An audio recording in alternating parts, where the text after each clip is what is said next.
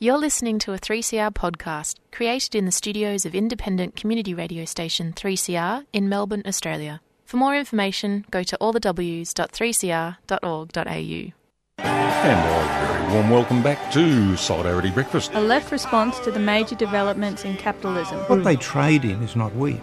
They trade in famine. A little dose of revolutionary optimism. I think it's really important to sort of express solidarity globally. It really is a deal by corporations, for corporations. The union forever defending our rights. Down with the black leg. If you think the ABC's left wing, don't listen to this program.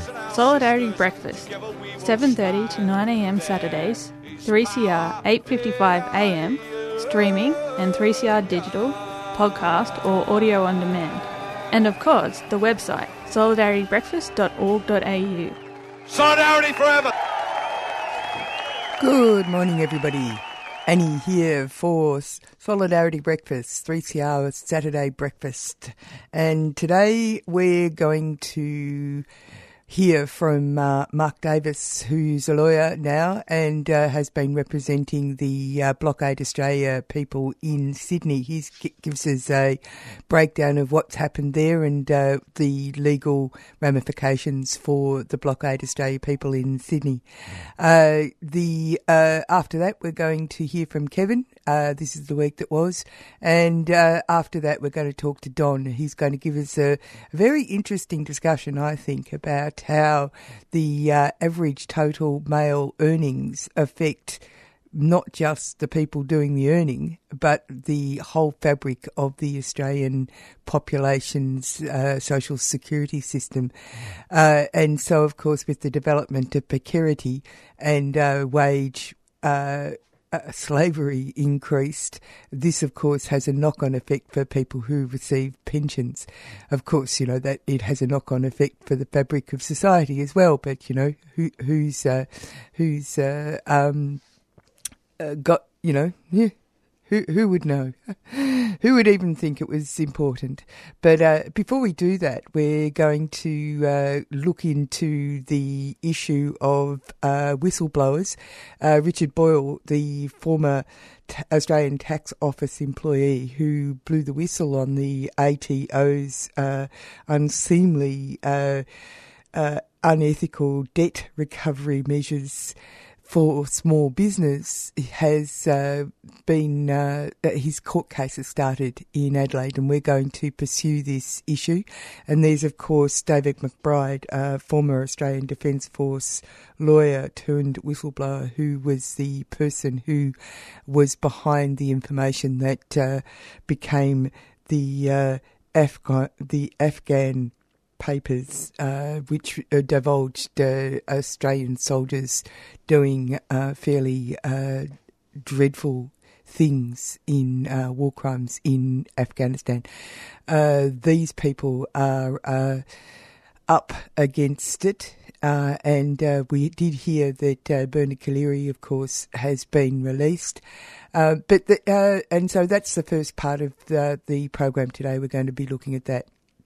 But before we do that, I've got a couple of announcements. There's going to be a climate rally, big important climate rally today at the State Library, 1 p.m.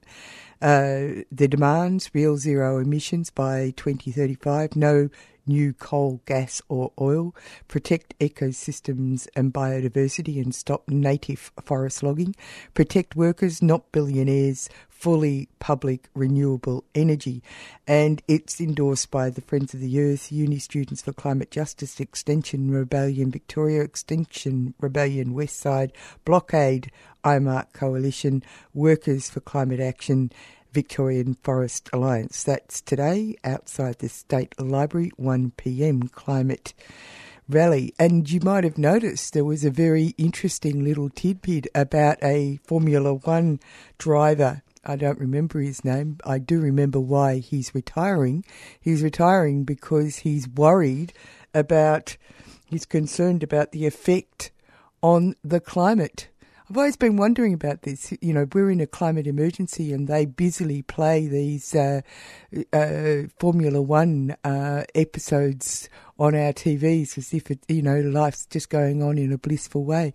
So it's really nice to know that someone who actually was part of the coven has realised and has put down his gloves and said it publicly that it is part of the problem, not part of the solution. Good on you, mate. There was another piece that was a piece of news which was fantastic. I've just found it before I started the program, so it's really important to tell you. It's from the National Native Title Council, the National Justice Project.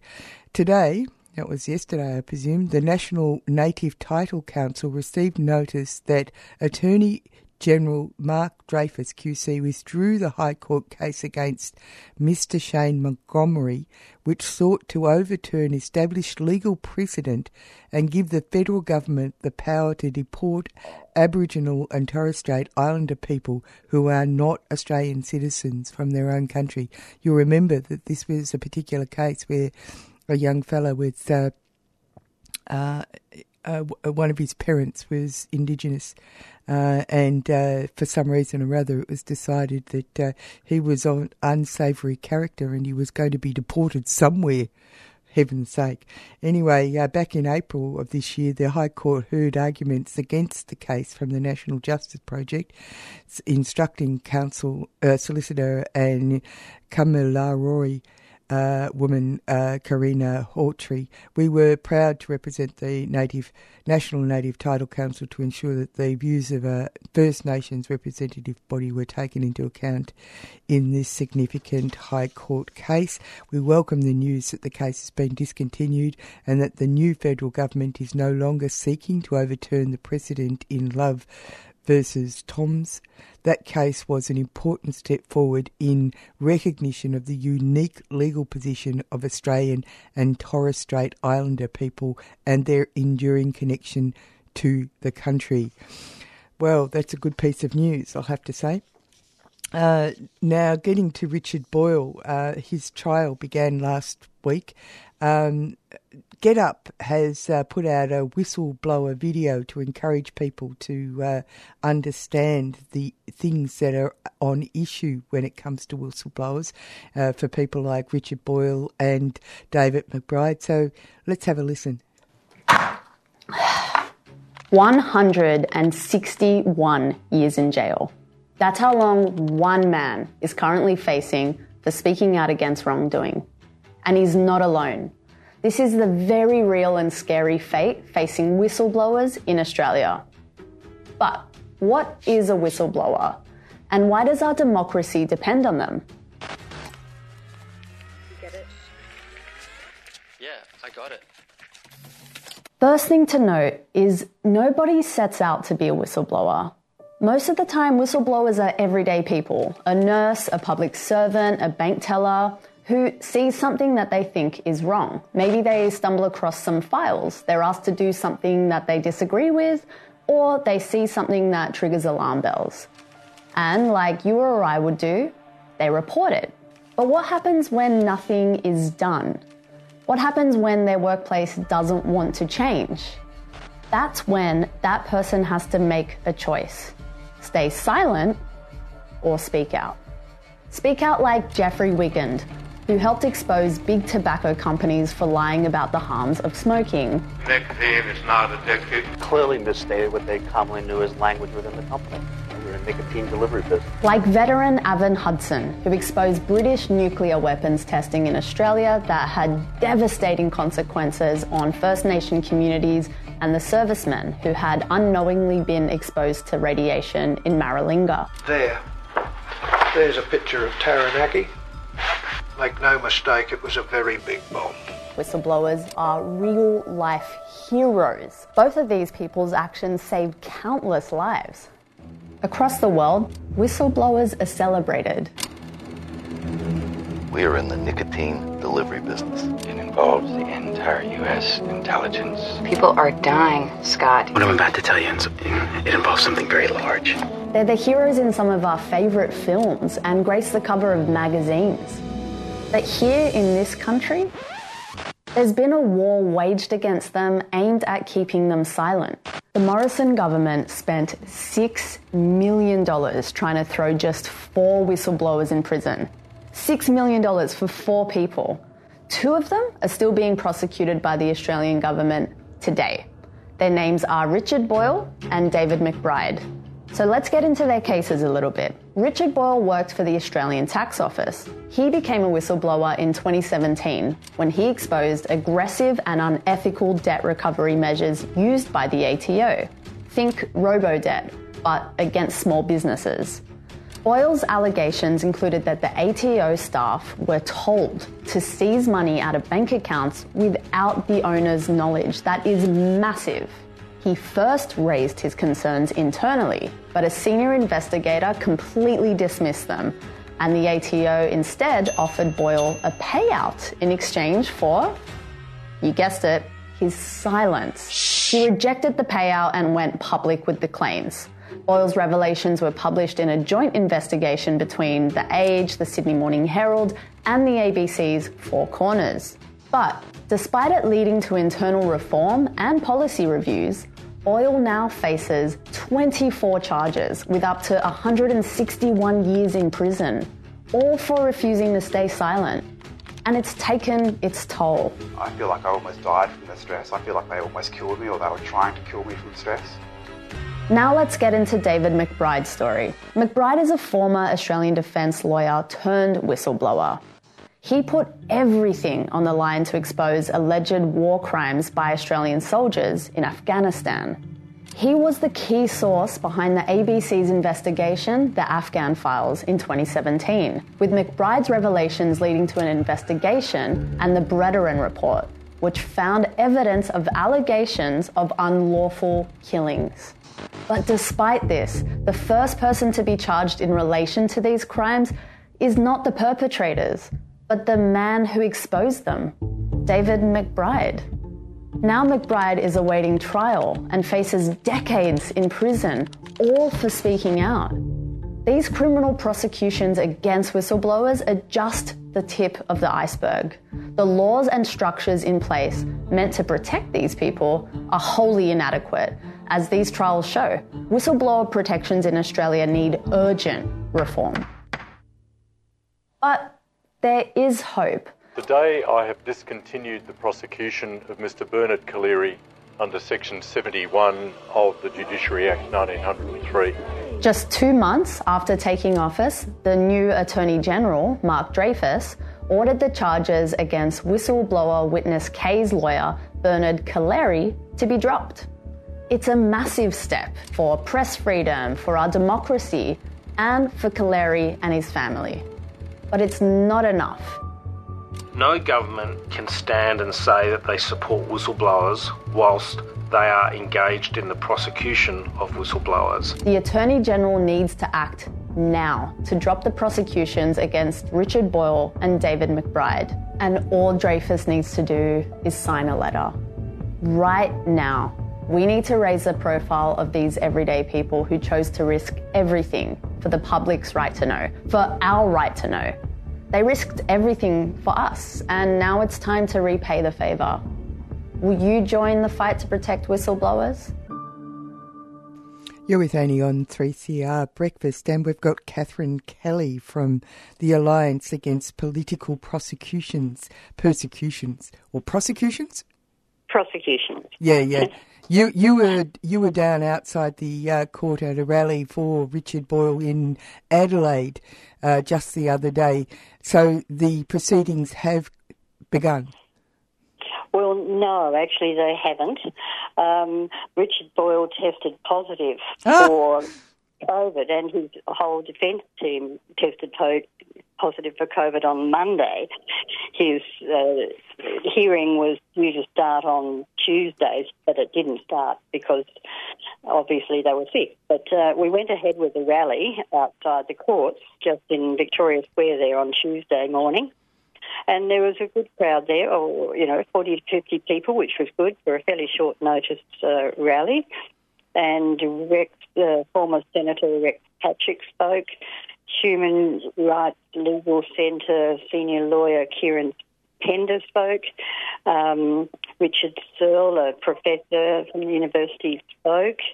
Somebody from the union of CPSU spoke, and I spoke, and Helen...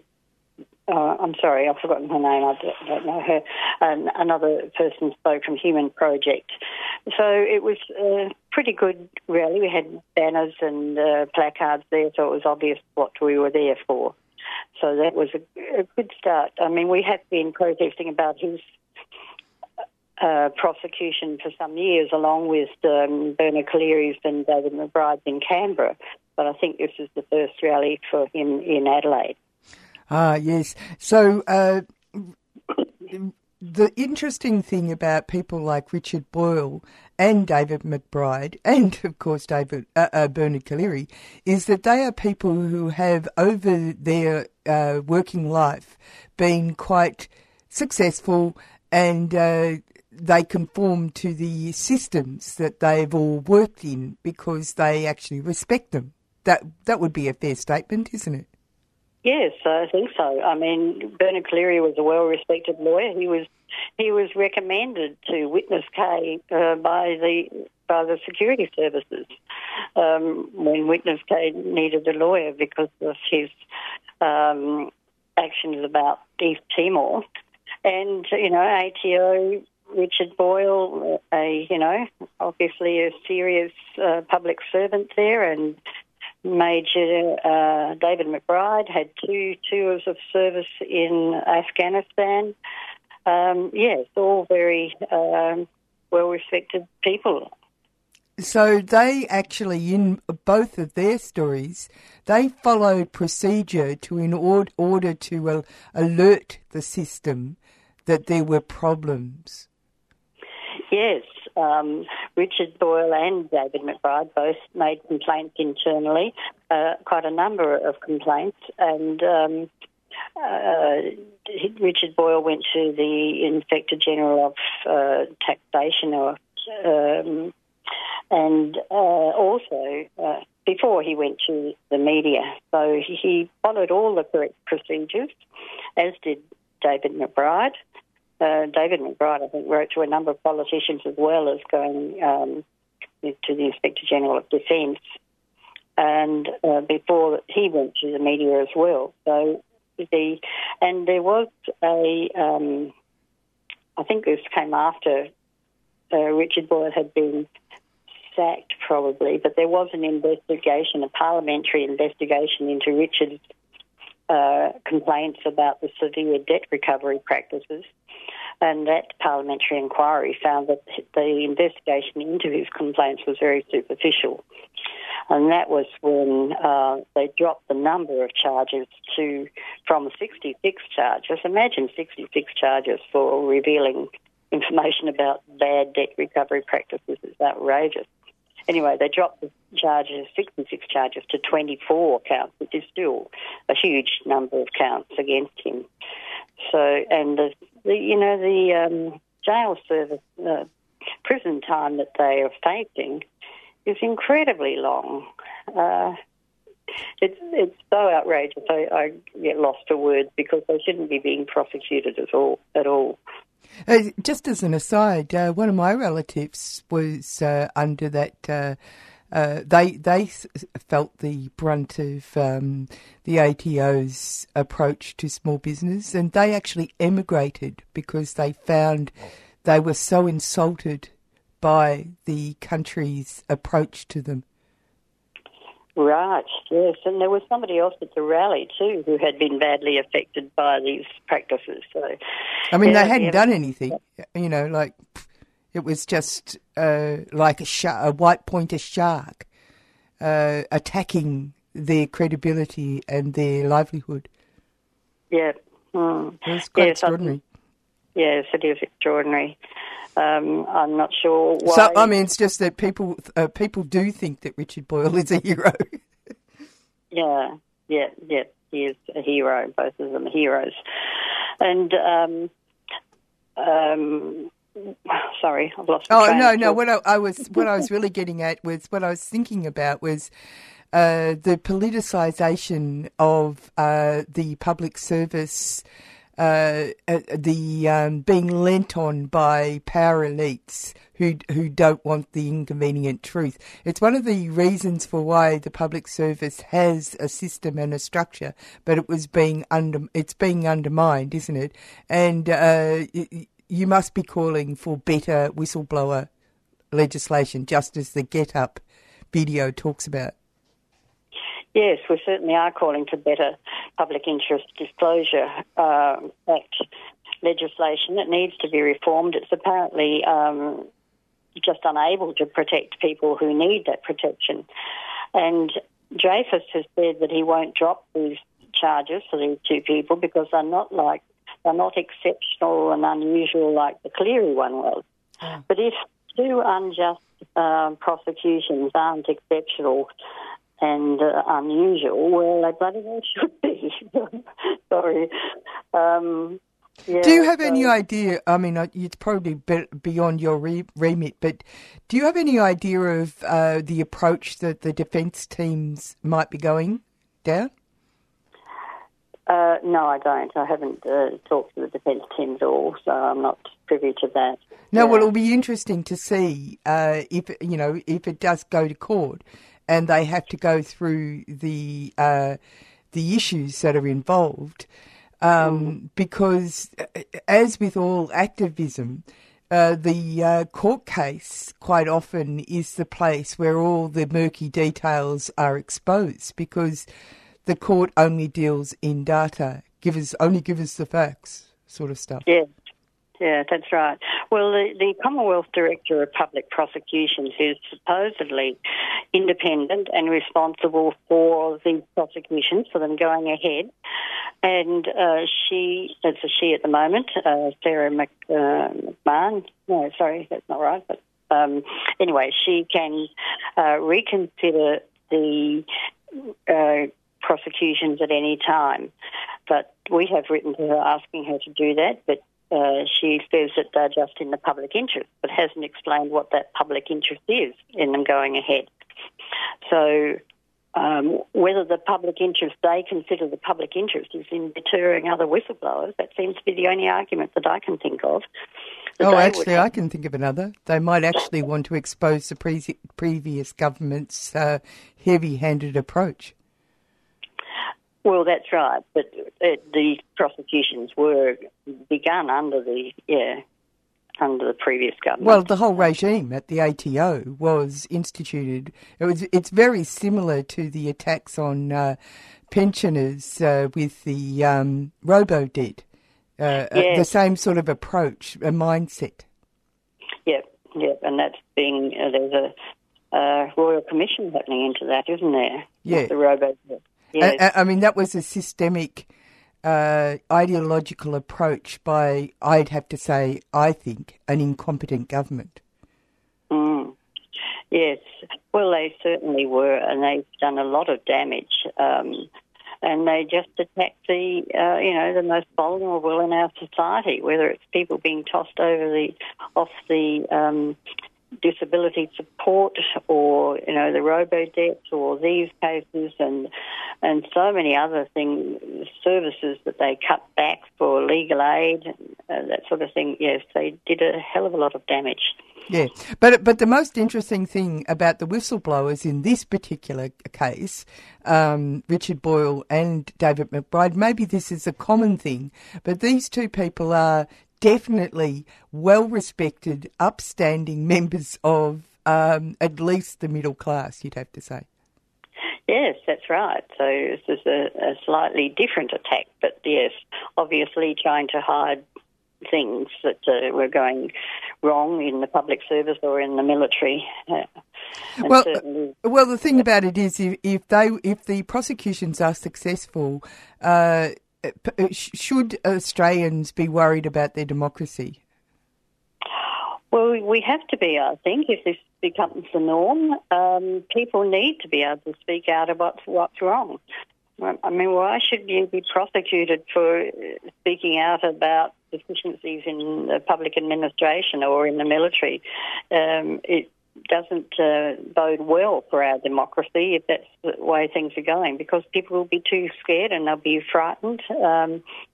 and we won't hear about them. So it is really important that these two cases, these two prosecutions, be discontinued and that the whole thing gets turned around, that whistleblowers be encouraged, not discouraged. In America, I think in some places they pay whistleblowers when they've given information about bad practices or illegal goings-on. Who pays them? Well, I think the state, but I'd have to go into that in more detail. That's interesting. Yeah. Well, there you go. And Alliance Against Political Prosecutions is going ahead, of course, and will keep us informed of what happens with Richard Boyle. Who would have thought that COVID would have had a silver lining?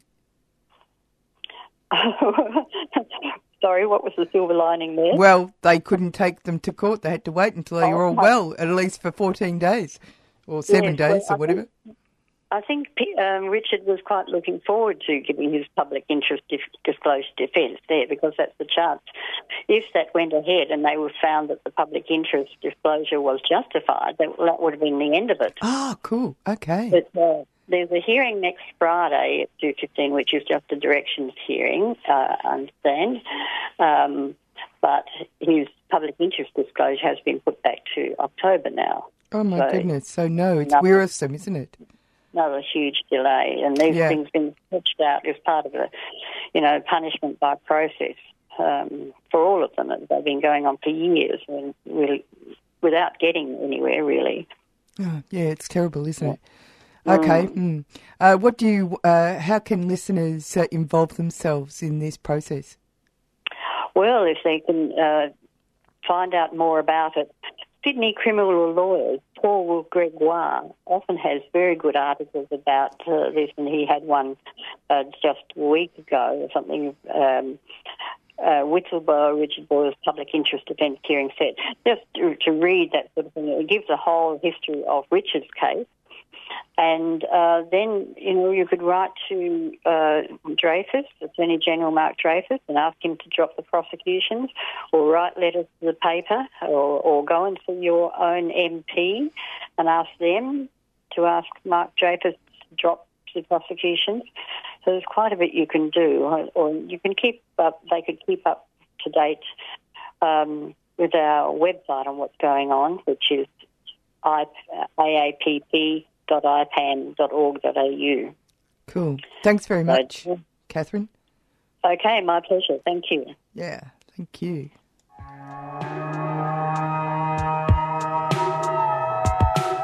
Imagine what it would be like to be homeless in a city under curfew and in lockdown. When your everyday life has been turned upside down and it becomes illegal to be on the street. Tune in to Homeless in Hotels, a 3-part radio series giving voice to the people who went from a life on the street to a life in hotels. And the support workers experiencing the shifting ground on the front line of COVID-19. Premiering on Thursday, July 28th, 12 p.m. to 1 p.m. on 3CR 855 AM. Homeless in Hotels, a 3CR supporter.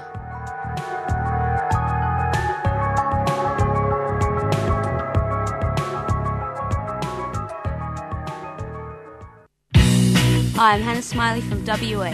When I'm in Melbourne, I listen to 3CR 855 AM Community Radio. You can listen on your digital radio or stream it live and subscribe at 3cr.org.au. Count to 10, start again. And you with Annie on 3CR Breakfast. And we're going to go to Sydney with Blockade Australia. I talked to Mark Davis, who's the lawyer who's handling the cases. He gives us an update and an appraisal of the situation that ensued in Sydney during the events of Blockade Australia. You've been dealing with the Blockade Australia legal issues after the blockade in Sydney, and I was wondering if you could give us some information about how things have been working out. Oh, well, slowly to date, but there's a lot of cases. We've got 10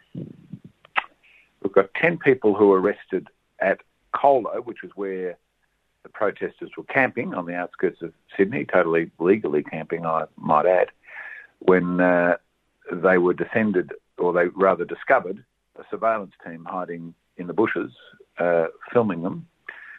We're not satisfied yet that team had a proper warrants to do so. But nevertheless, the protesters then surrounded these intruders, as I think they were certainly justified in doing. But they've been since charged with assault police for surrounding those officers who didn't say they were police officers, and a fray, which is a very serious charge, 10 years jail. All of those 10 were kept in custody at least for one night. Some of them, I think, approached the second night. They're going to be very messy and long cases. We've entered pleas for them. That's as much as we've got. We're waiting for police evidence. So they are very serious charges. They're 5 years jail, assault police, 10 years jail, a fray. All I can say is I'm fairly confident we can beat those charges if we get a fair hearing. The other matters, there's some 25 or 22 that we're handling. I think there's about another 4 that are handled by other people who protested on the streets of Sydney and are facing the new legislation in New South Wales, which makes it an offence to be on a road in Sydney, or certain roads in Sydney, of 2 years jail. It's unique. There's nothing like it in Australia. There's nothing like it in the darkest days of the Bjelke-Petersen era, that we had a road offence, which is a mere traffic offence, making you vulnerable to 2 years in jail. So we're acting for 22 people who are possibly facing 2 years in jail for daring to make what turned out to be a fairly non-intrusive protest on the streets of Sydney against or to highlight climate change. If we go back to Kohler, are you dealing with the case of Tim and Max, who were actually gathered up and put into jail for an extended period of time? Yes, actually for both of them. They were denied bail, incredibly, in my view. Mind you, it's not difficult to get people detained in a bail setting, because you're not allowed to argue the facts. The magistrate is given the facts, and they have to accept them. They're given the facts by the police.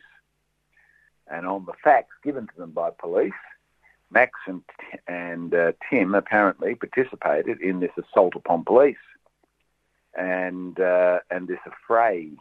So, as I say, they're very serious charges. So the magistrate, quite well, rightly, I suppose, went, well, these are very serious charges. And the police were opposing their release. These are dangerous men.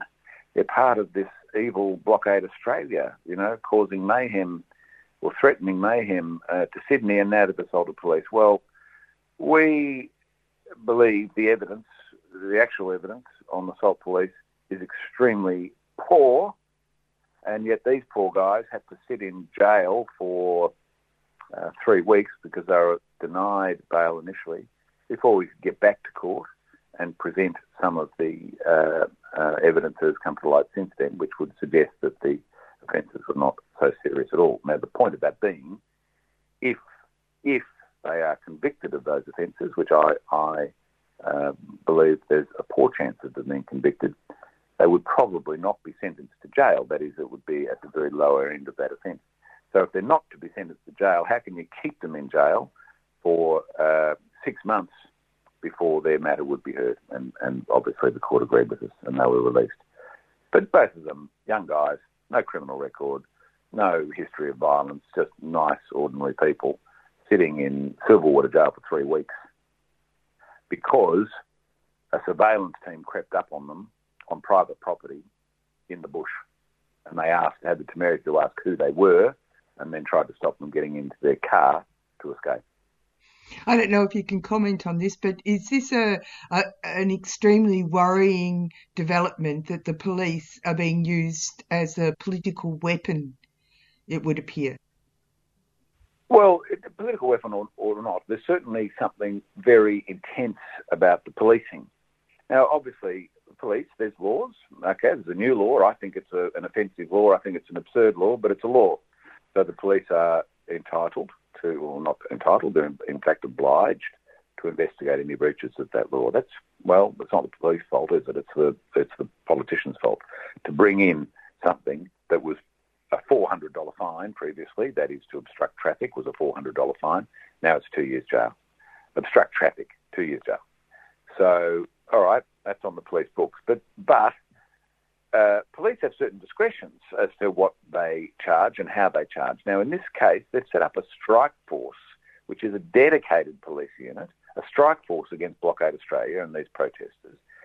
Strike forces were initially set up for, biking gangs running, heroin importation. So when you have a strike force, it's a group with enhanced powers and enhanced resources, or in fact almost limitless resources. They have dedicated around-the-clock teams who are to surveil and to prosecute more or less at any opportunity for any offence. That's how you deal with bikies. You want to get bikies out of your town, you set up a strike force. You follow them 24 hours. You book them every wrong left turn, every failed indicator light. You keep harassing them. You keep bringing them to court, and then if they do a major offence, obviously you get them for that as well. But it's not. Strike forces really aren't about major offences. They're about harassing and intimidating criminals. Well, in this case, they're harassing and intimidating, and in my view, over-policing environmentalists who have committed no offence against the person, who have not damaged any property. Undoubtedly, I guess they're trying to be inconvenient. They're trying to create inconvenience, undoubtedly. I mean, they're saying they are. But does that mean you have a strike force that is there to make their life not just miserable, but bring them within the criminal justice system? I think it's improper. It's interesting too that in the Kohler incident, for example, it was noted by Blockade Australia, or the people there, that the police actually broke all the windows of all the cars, even the ones they could actually access because they had keys. So that sort of gives you the impression that the police themselves were acting illegally. Well, illegally or not, we'll see, I guess. There may be civil actions that come out of that. But what's happened is, let's say there's 30 or 40 people that are camping at Kohler, which is a rural thing along the river outside of Sydney. When they come in to rescue their surveillance team. Now, the incident was well and truly over when after that, and they arrested 10 people. The others were told to leave the property. They then went in and basically pulled all the tents apart. And they smashed the windows of the cars. Now, what are they looking for, right? They've taken everybody's mobile phones. Now, you normally do this when you're after forensic evidence. There's a drug bust, for instance. Okay, you pull apart the panels of the car. What are you searching for when what you're saying is there's been an assault upon police or police operations have been interfered with, they say? What are you searching for when you're pulling down tents of people who haven't been charged, when you're breaking into the cars of people who haven't been charged? Well, you might be able to do it under the police regulations. They're given pretty extreme powers now, almost limitless powers to do such things. But what's the forensic purpose? Why are you doing it? Other than to create, distress and inconvenience. The people, all those phones, all those computers taken, I mean, no one gets them back. You'll get them back at the end of the prosecution. Well, what are you hoping to find? This is a very contained event. It's not a pre-planned event that there might be evidence of such, on phones or computers. They were planning this operation. In my mind, it's absurd, and it's doing nothing but trying to aggravate and inconvenience, and it is succeeding. Yeah, and limit effectiveness. Also, the side issue to this, of course, is that it diverts attention from the fact that we're dealing with a climate emergency, and also that Australia potentially should really consider having a charter of rights. Well, I think I disagree with you on the first thing. Ironically, it's not diverting attention from a climate emergency. I think, ironically, it's actually bringing attention to the climate emergency. Perhaps the Blockade Australia's got more publicity than it could ever have dreamt at. I mean, at the personal cost of some of those people. But if it's to sort of suppress information about Blockade Australia, I think it's been a complete failure. More attention than would have been given to what was not a particularly impactful protest through the streets of Sydney. As to your second point, well, yes, that's a bigger question. Australians, I think, are very vulnerable on the question of rights. We're a strange position amongst the liberal democracies. America has a constitution which protects their rights, and we're all familiar with it. In fact, most of us, a lot of my clients think it applies here. We all have this idea that we have a right to silence and a right to not be searched, and various rights that we all think we have, but as it turns out, we don't have them. But America has a constitution. The British have very elaborate common law rights that are protected by the conventions of English law.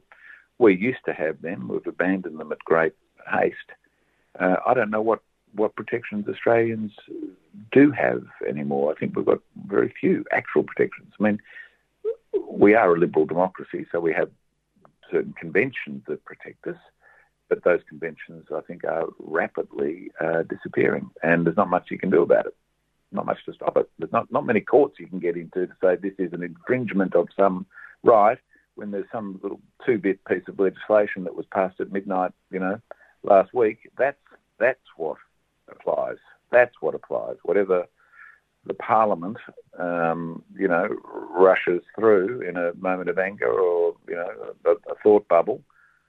Our statute books are full of thought bubbles now. Whatever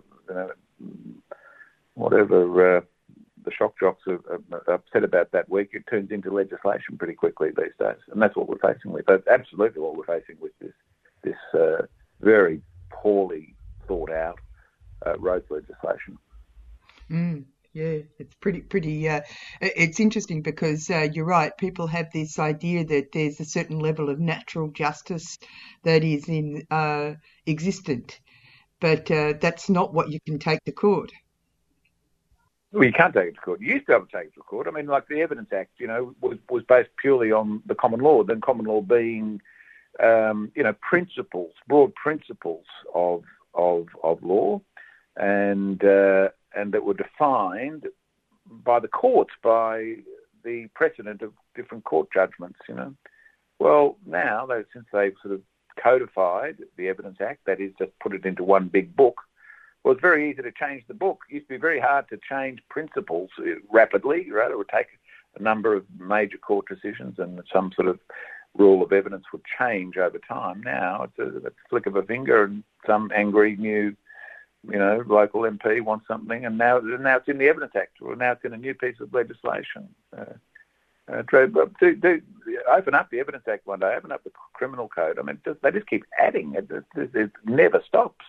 They keep adding, and when I say adding, what they keep doing is removing what was once defences to accusations by the state or by police.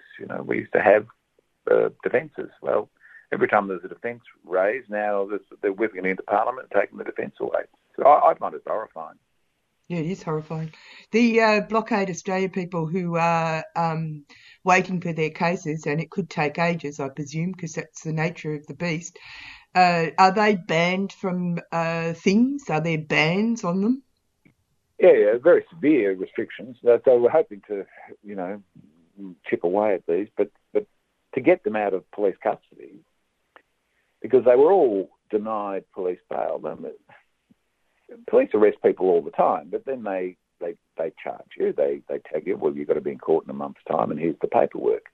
They don't often say, we're going to detain you, and we believe you should be detained permanently, which is what they do with all of them. They They denied them police bail. They kept them in jail all day and all night and begrudgingly got them to court the next day. And then at court, they were going to oppose their release, saying they should be kept in jail. These people are so bad. They should be kept in jail until their matter can be heard. If you enter a not guilty plea and the matter's not going to be heard for 6 months, they should be kept in jail. There's the New South Wales Police Force asking for this. Well, so each of them then had to apply for bail or accept police bail. So the conditions on all of them are as high as I've ever seen.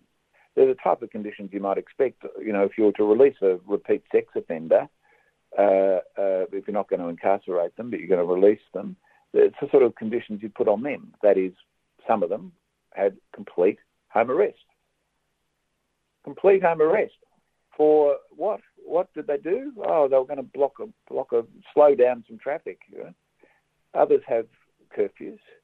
All of them, or almost all of them, had these non-association orders, which again are unusual things. I do a lot of criminal stuff. I've got major drug dealers who don't get non-association orders on their bail. Bail is when you're maintaining your innocence, or generally maintaining your innocence. You're entitled to be seen that way. Bail is meant to just ensure you come to court.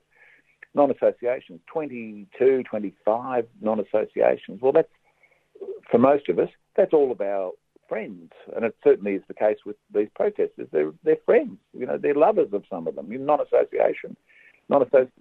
You can't talk, you can't see each other, you can't email, you can't text, you can't, and if you do, you'll have breached bail, of course, meaning we'll come and grab you again and put you back in the cells and we'll say that you should be kept in prison. So non-association orders, limitations on, you can't use encrypted devices, that is, you can't use any messaging service. You're limited to one phone, and the police have that number and have the code of the phone. Police can come to your house up to, some people, up to 7. One guy had up to 6 visits a day to your home to check you there. Extreme, right? And we also know that a good number of them are being, the ones that aren't under curfew, are being surveilled. That is, physically surveilled, with undercover police following them around.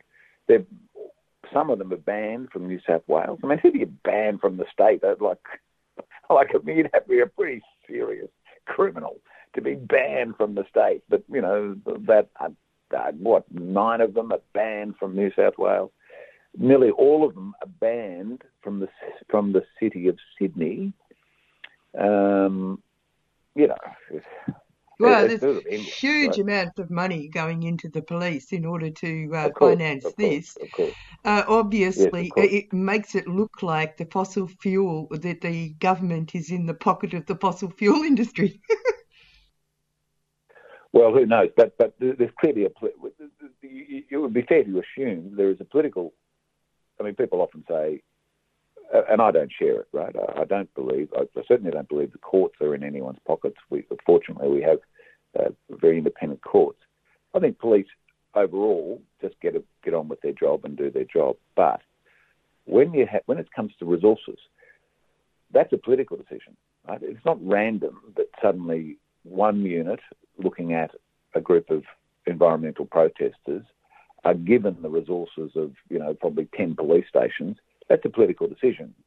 So someone is saying, spend whatever you need to spend, employ whoever you need to employ every device you possibly can.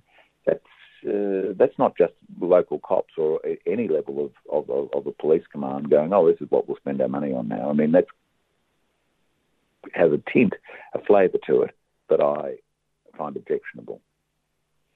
It's clearly an allocation of resources. And in a state like a city like Sydney, which has some pretty serious crime going on in it, I would think it's questionable as to whether it's a good use of those resources. Not to mention the health issues and the public pay disputes that are going on at the moment.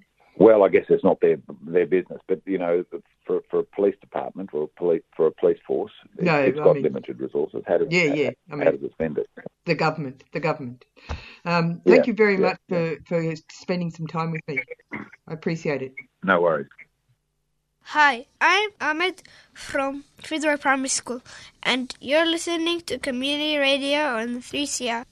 A weak Solidarity Brekkie team listener when, amid a declining economic outlook, well, what else would we expect? It's normal. A new socialist government inherits the mess, then goes about putting capitalism back on its feet, so the caring business class and hayseed and sheep shit coalition lots can come back and stuff it up again.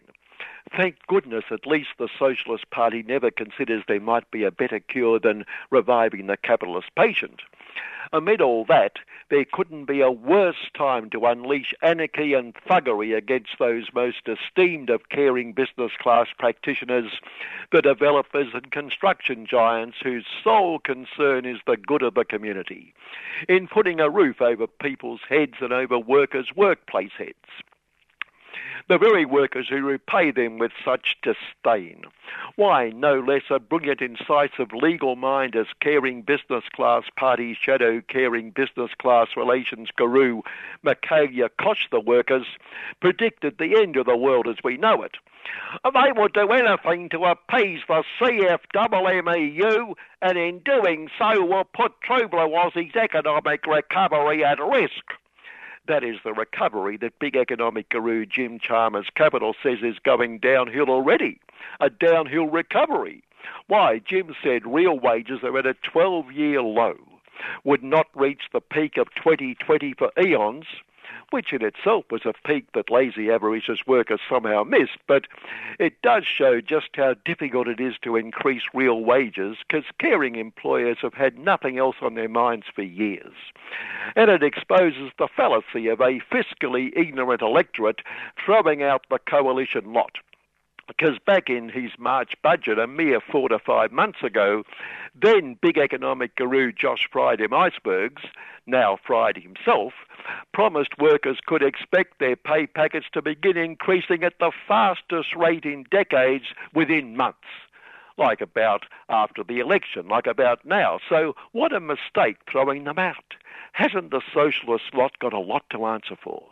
And instead of bringing us Josh's workers' utopia, they're pouring coal onto the industrial fire by getting rid of the Smash the Evil Construction Union's jackboots con mission, whose chief inquisitor displayed his concern for lazy avaricious workers by decrying the impact of this on workers.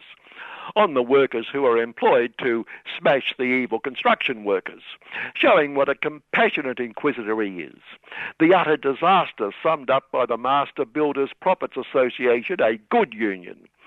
The all-being-oozy government is abandoning the construction industry. There, that says it all.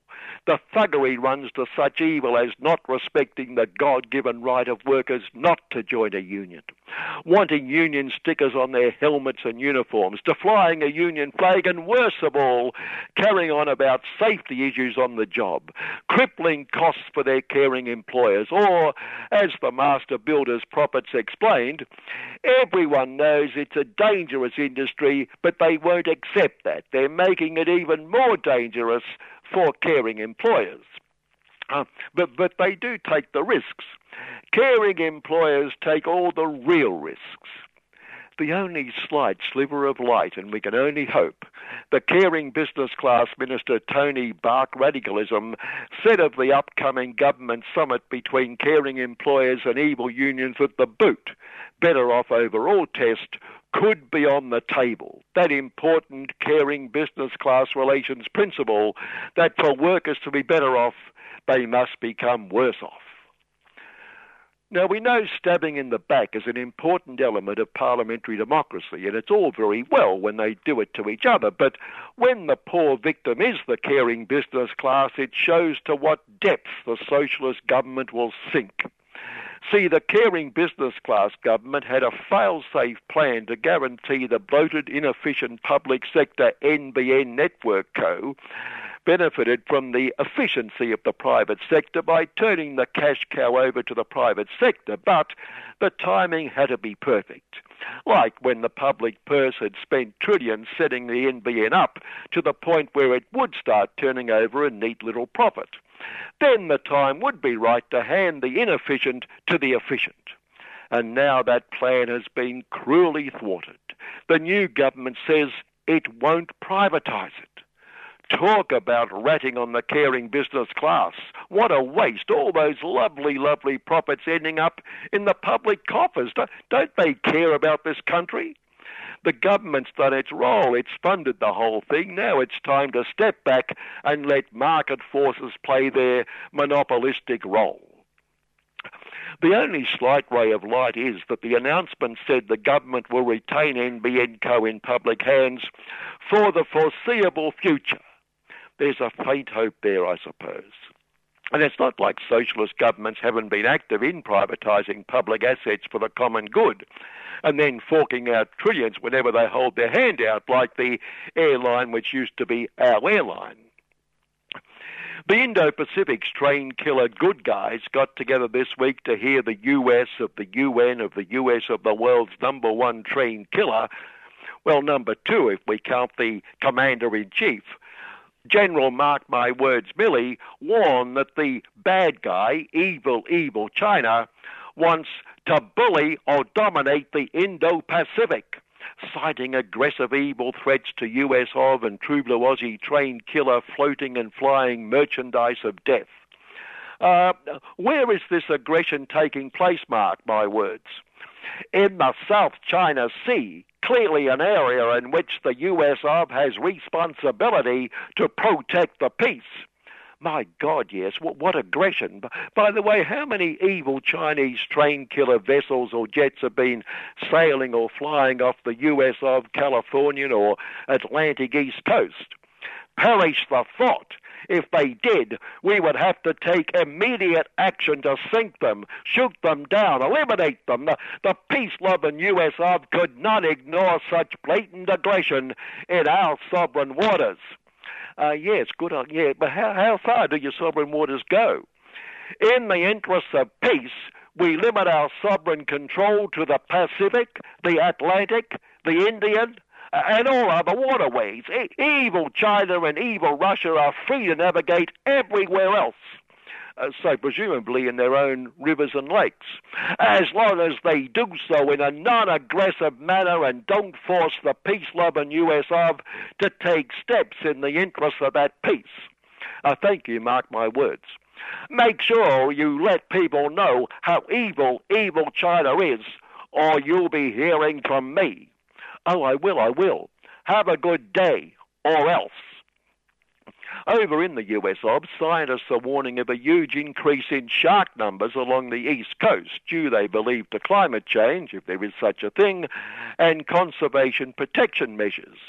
But as many sharks as there may be swimming in the east coast waters, they would be nothing compared to the sharks swimming in the Wall Street and Washington and numerous other caring business class waters. On climate change, if there is, Big Supremo Anthony Albanese was sticking by his commitment to a 43% emissions reduction by 2030 target. So how will you achieve these cuts, Anthony? We're passing legislation. Yes, but how will you then achieve the target? I just told you we're passing legislation. But Anthony refused to include an end to new coal and gas extraction. Because that would be a disaster for the economy. But what about the disaster for the environment, for the climate, for the planet and its inhabitants? Don't you listen? I said we're passing legislation. Look, you're confusing two issues that are totally unrelated. Emission reduction on the one hand and more coal and gas on the other. So it's looking promising. Legislation with no detail and more coal and gas. That should work wonders and satisfy the millions who voted for action on climate change, if there is. Caring Business Class Party Supremo and would-be Big Supremo Constable Peter Duffer declared abolishing the Smash the Evil Union's jackboots con mission showed the Socialist Party was a captive of the evil unions. And also he would never support the 43% emission reduction target because that would be a disaster for all of us, and especially the all of us in the caring business class. And he is not happy about giving Indigenous True Blue Aussies some sort of voice. They've gone, like more than 230 years without, any sort of sale recognition. So, if it ain't, broke. And anyway, the police and the courts are in contact with them all the, time. And I thought, imagine what he'd be like if we didn't now have the new, caring, soft, warm, fuzzy Pete. Don't know if you watched the last night of the proms on telly Wednesday, last year's proms, the first in 3 years with an audience, but if you did or didn't, doesn't change this, I'm not sure why I asked that. But top marks to the True Blue Aussie tenor Stuart Skelton, who almost managed, no one could totally manage, but almost managed to make I Still Call Australia Home sound decent, rather than the sentimental, mawkish crap that it is. The Perfect Timing of the Week award, 2 headlines same day. The Buy Now, Pay Later party is over, and the second, Afterpay founders reap $264 million payday. Pay now, buy later. For their perfect timing, the party's just starting, while most of their ex-customers are having a little bit of trouble with the pay later bit. But they don't have to worry about that anymore. And as a private equity mob take over the Crook Casino from Jamie Puker after exposés of just how crook it is, Steve McCann get rich quick, after just over a year in the job running the joint, walked away with a $9 million payday. Nice work if you can get it. But of course, if he were a punter, he'd be banned for the unsocial crime of winning. While the new owners said they hope their luck changes. What is there to change? They've bought a private mint. Finally, on Crooks, a couple of weeks ago, we redressed a long-term oversight by the week that was, providing a financial report. We reported that some shares that went up today will probably go down tomorrow, and some shares that went down today will probably go up tomorrow.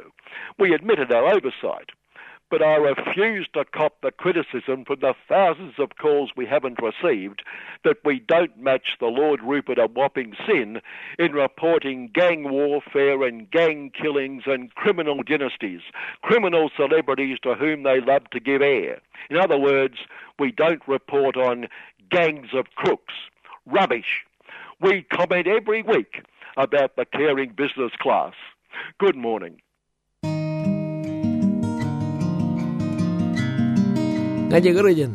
Countryman, this is Stephen Pigram from up Broomway, Yarra Country, and it's great to be down in Melbourne, and you're listening to 3CR Community Radio. Been here for a long time.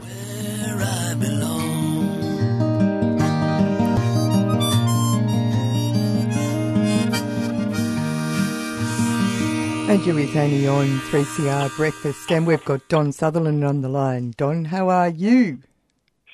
I'm very well, thanks, Annie, and good day to all of your listeners. I hope you're all well and girding the loins for the next month and 5 years or whatever it's going to be of intense struggle around our living standards. Well, apparently we're not in a class war. We're not in a class war. The wolves don't eat lambs. No, and that, that Kevin should not be talking that class war language. It only encourages us. You've been doing some interesting work around age pensions relationship to average total male earnings. You might like to explain a little bit to our listeners. Yes, well, this is one really important part of an overall working class struggle around living standards at the moment, and we really haven't finished the work yet, but what we're trying to do is understand why it is that more and more pensioners are drifting closer or onto the poverty line. And what we're discovering is that, firstly, that not many pensioners themselves understand how the twice-a-year adjustment to the pension occurs, how that's all worked out. That's the first thing. So it's something that is done to them, and it's done to them essentially by bureaucrats in Services Australia who work it out. And the second thing we're finding is that there are some questions worth asking about how it is worked out, about whether there should be an increase in the pension, the age pension, and if so, how much. Now, what the system boils down to is this, is that the law requires that there be a consideration of an increase in the pension twice per year in March and September. And the Services Australia bureaucrats are charged with using information provided by the Australian Bureau of Statistics, and they have to take into account two measures of inflation relative to a benchmark of male total average weekly earnings, and that's the scheme that is used. Now, and that allegedly delivers the decision, firstly, will there be an increase in the pension? And in just about all 6 monthly periods in recent times, that's been the case. There's one exception back in September of 2020. But the interesting thing about all this is that it's the average total male earnings, and of course the average total male earnings have been assaulted by the increasing nature or change of work, which is more precarious and more casualised. This has an effect, doesn't it?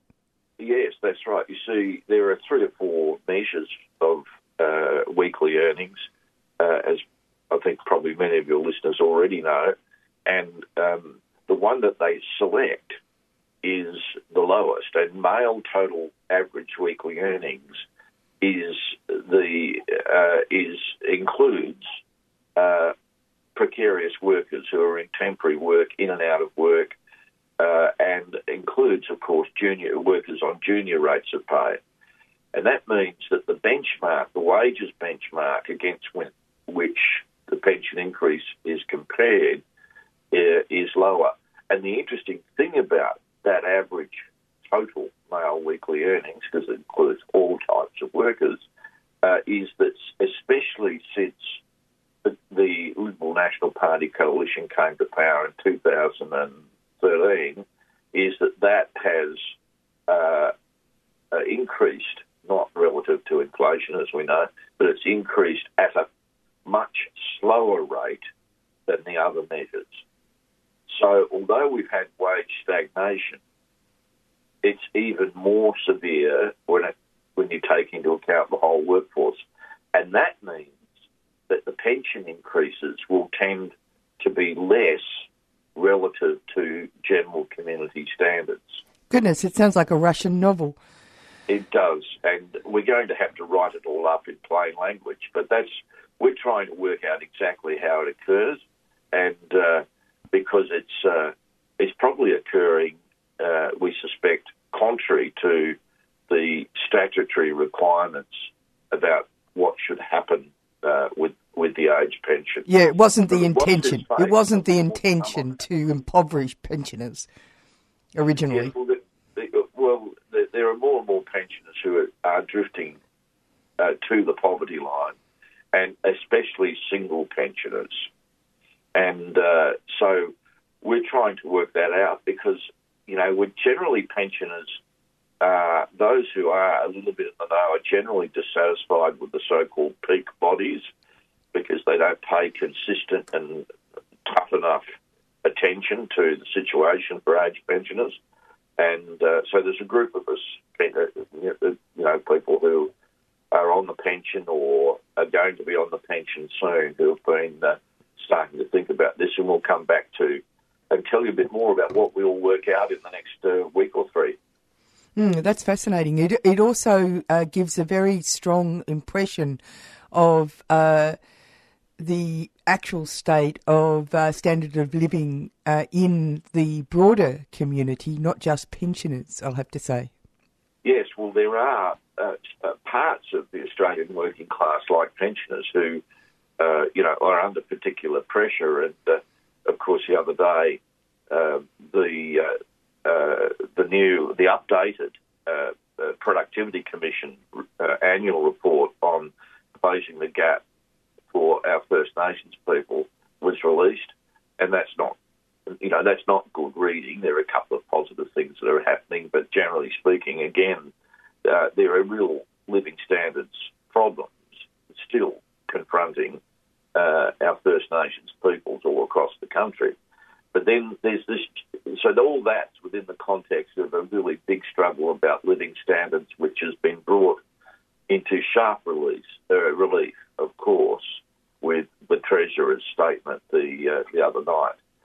And there's so many angles to that, but I thought the one that was really most interesting for me, or perhaps not the most interesting, but one worth thinking about, because it made me start thinking about a couple of old Union songs. Annie, you may remember the song called "The Preacher and the Slave." No. The first verse, it goes, "Long-haired preachers come out every night, try to tell you what's wrong and what's right. But when asked about something to eat, they will answer with voices so sweet.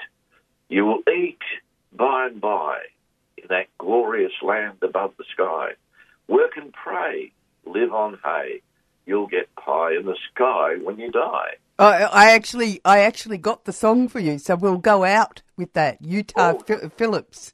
Oh, how well done you. Yeah. It's great. It's fantastic. What a fella. Why did my, weird thought processes go to that song, which I had thought about for a Breatharians. We're all breatharians, Don. Yeah, well, there we go. And the reason is that in the Treasurer's statement, he said that there would be no real wage gain until 2024, and that's all based on forecasts from Treasury and the Reserve Bank. So here we have, we're being asked to eat by and by 2024, because we know that what's going on is that as the wage stagnation continues, we do know that people will sacrifice a meal or even a day of meals in order to be able to pay the rent, fill the car with petrol so they can get to and from job interviews. Well, it's not just that. It's now estimated that 1 in 6 children in Australia are not getting their breakfast, that people are struggling to actually put food on the table.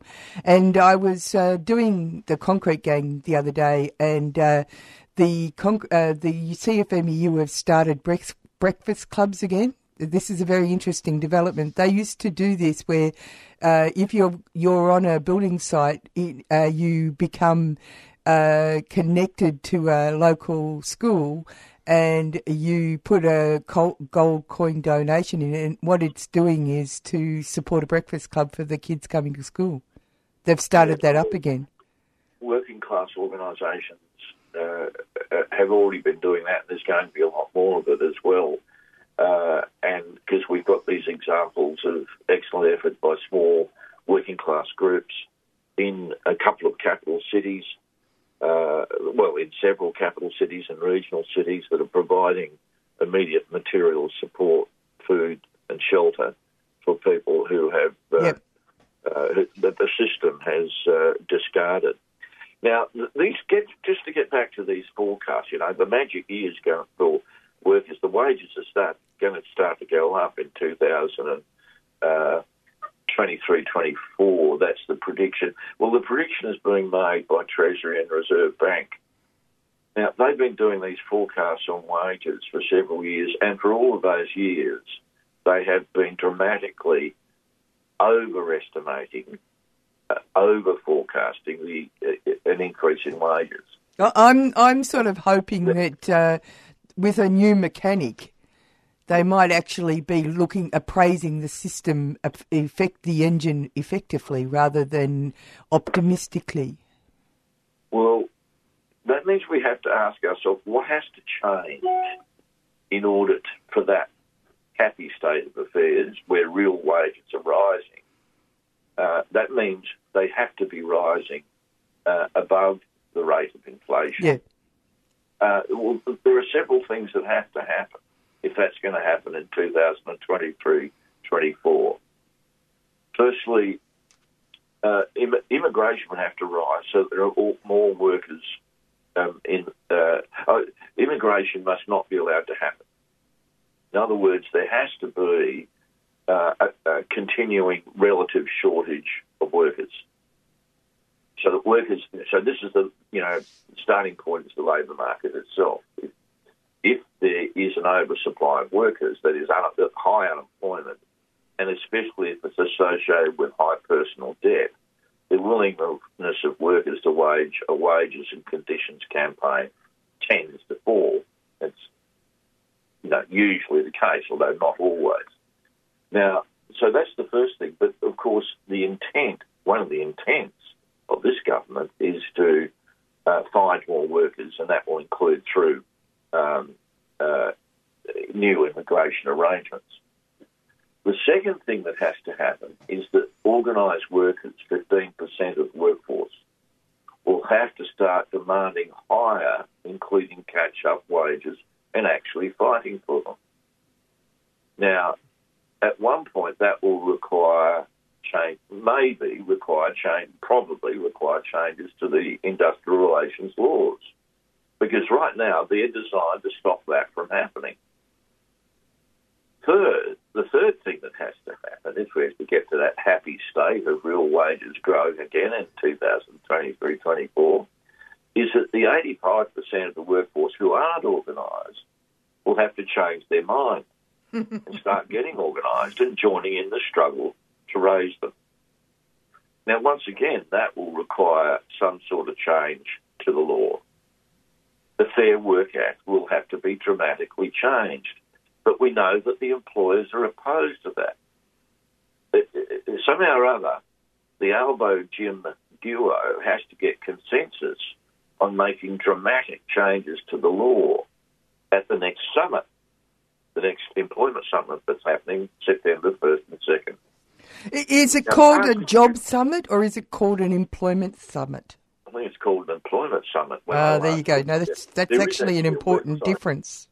There's a website for it at Treasury's got a web page for it all. It's just got the basic information about it, which you can catch up. Just go to the treasury.gov.au and you'll follow the link to information about the summit.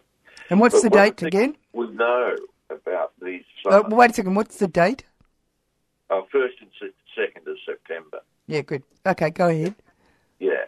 Now, what we know about these tripartite summits is that historically they have diluted whatever Labor's program about workers' rights is about. So whatever the program is going into the election, then the summit dilutes it, makes it weaker. And in any case, Labor's industrial relations program for the election did not include the changes that would give the legal-based power to workers for effective wages and conditions. In other words, for an effective return to the happy state of real wage growth in 2023-24. Yep. And therefore, for that to happen, there has to be another possibility. And that must mean industry and class-based organising in defiance of those rules that currently constrain it. And there's no sign of that at this stage. And my hunch is that there are some union leaders through their membership conferences and so on that are discussing this, that they're waiting to see what does come out at the employment summit on September the 1st and 2nd. Well, that's a fair bit. The rhetoric coming out of the nurses and midwives union in New South Wales was fairly strong, I'll have to say. They were talking about 7% and fighting at the barricades. I haven't seen that, so that's coming from Unions New South Wales, is it? Yeah, it's the ANMF, the Nurses and Midwife Federation in New South Wales. Yeah. There are pockets of workers who are pursuing enterprise bargaining. Serious struggles around wages and conditions, and particularly in parts of the government, and in New South Wales nurses is a good example of that, and I think it's rising to the fore in Tasmania as well. Yeah, exactly, in Tasmania, yes. Yeah. Did you hear that the federal Labor is taking over the Tasmanian branch? No, I haven't. Sorry, I know that's a side issue. Yeah, I saw the headline, but I haven't really got into it. Just to reinforce the sort of the general point, though, is that enterprise bargaining. So, despite those, really important struggles in enterprise bargaining is actually less and less effective as an avenue for improvement to wages and conditions. Yep, that's true. And that's the overall. There's excellent research done on that, including by people like Ali Pennington, who I think you get on your program from time to time for commentary on all of that. She's a smart one. The fourth and final thing that would need to happen, because the timelines match up, is it would have to be a really big claim, more than the CPI, in the forthcoming annual wage review. Now, we've just had one, and there's another one coming up, of course, that starts getting underway in early December with the setting of the program of dates. Now, that decision would set any wage increase, if they awarded one, for that it's got to be made by the June 30th of 2022. 2023. So that struggle over the annual wage review is the big working class wide struggle that is going to see how close we get to the forecast. We know that Treasury and the Reserve Bank won't get us to the forecast. They don't do that. That's not their role. No, they're just observers. Yeah. And so for all those people who haven't done it, that is, join their union or get active in their union, there's another song that was sort of floating around roughly the same time as that one called The Preacher and the Slave, all about preachers. I think it was invoking a future Scott Morrison in some way. There's one called The Talking Union Blues. Oh, okay. And when I'm a little bit under the weather, I have been known to do a rap version of this, but it goes like this. Now, if you want higher wages, let me tell you what to do. You got to talk to the workers in the shop with you. You got to build your union. You got to make it strong. But if you all stick together, boys and girls, it won't be long. You get shorter hours, better working conditions, vacations with pay. Take your kids to the seashore. Now, there's more to it than that. That's really neat. Talking Union Blues, that's Pete Seeger, of course. Yeah. And 1941. I'll look it up. Did you hear that Scott Morrison has been picked up for a speaking tour in Japan by some sort of self-help Japanese millionaire guru? Oh, yeah. Well, yes, I wonder whether he was on leave with pay or without pay when he was doing that.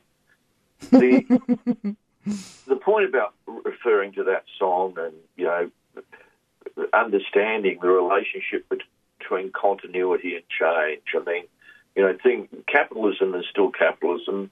It's a different beast in some respects these days, but it's also the same. And our labour movement has got to go back to its continuity of saying, well, do we want to have an improvement in living standards or otherwise done to us by a government or the Reserve Bank or the Fair Work Commission? Or do we want to take charge ourselves?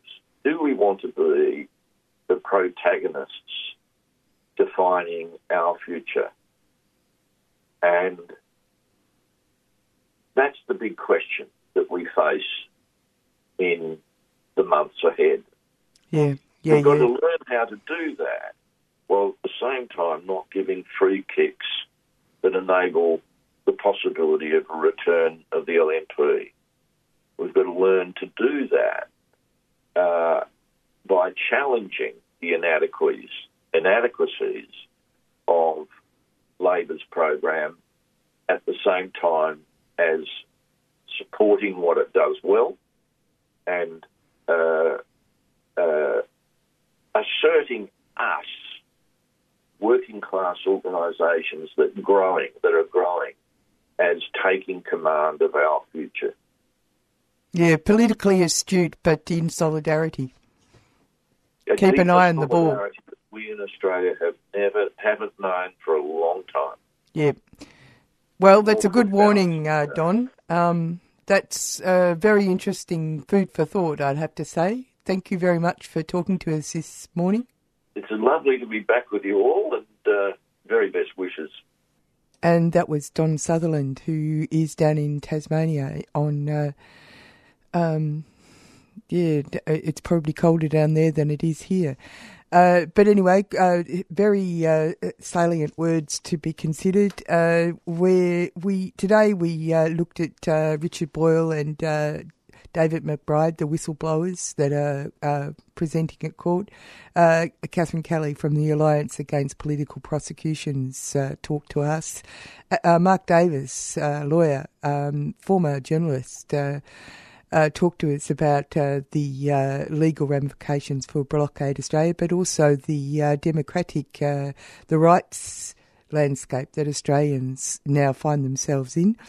And Kevin went through the week like a dose of salt with satire, and Donald Sutherland had a reflection on the state of play at the moment, leading into what is now being called the Employment Summit, which is September the 1st and 2nd.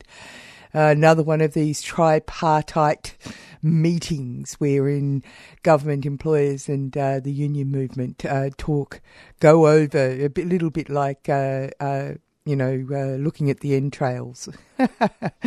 Coming up next is Asia Pacific Currents, and we'll go out with the song that Don was talking about. It's called Pie in the Sky, and it's by Utah Phillips. Here we go. Long-haired preachers come out every night. I try to tell you what's wrong and what's right, but when asked about something to eat, they will answer in voices so sweet. You will eat by and by, in that glorious land in the sky, way up high, work and pray, live on hay. You get by in the sky when you die, that's a lie. The Starvation Army, they play, and they shout and they clap and they pray. When they got all your coins on the drum, they will tell you when you're on the bum. You will eat by and by, in that glorious land in the sky, way up high, work and pray, live on hay. You'll get by in the sky when you die, that's a lie. Holy rollers and jumpers come out, and they roll and they jump and they shout. Give your money to Jesus, they say, and you'll eat on that glorious day. You will eat by and by, in that glorious land in the sky, way up high, work and pray, live on hay. you get by in the sky when you die. That's why working folks of all countries unite. Side by side, we for freedom will fight. When this world and its wealth we have gained, to the correctors will sing this refrain. You by and by, when you learn how to cook and how to fry, chop some wood, do you good, and you'll eat in that sweet by and by. That's all right.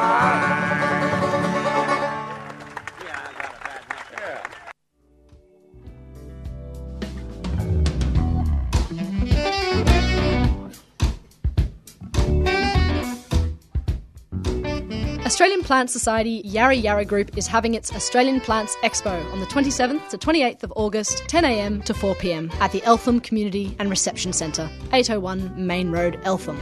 Huge native plant fair. Thousands of native plants, including grafted, uncommon species and Indigenous plants, with books on related subjects, crowsfoot pottery, gift stalls.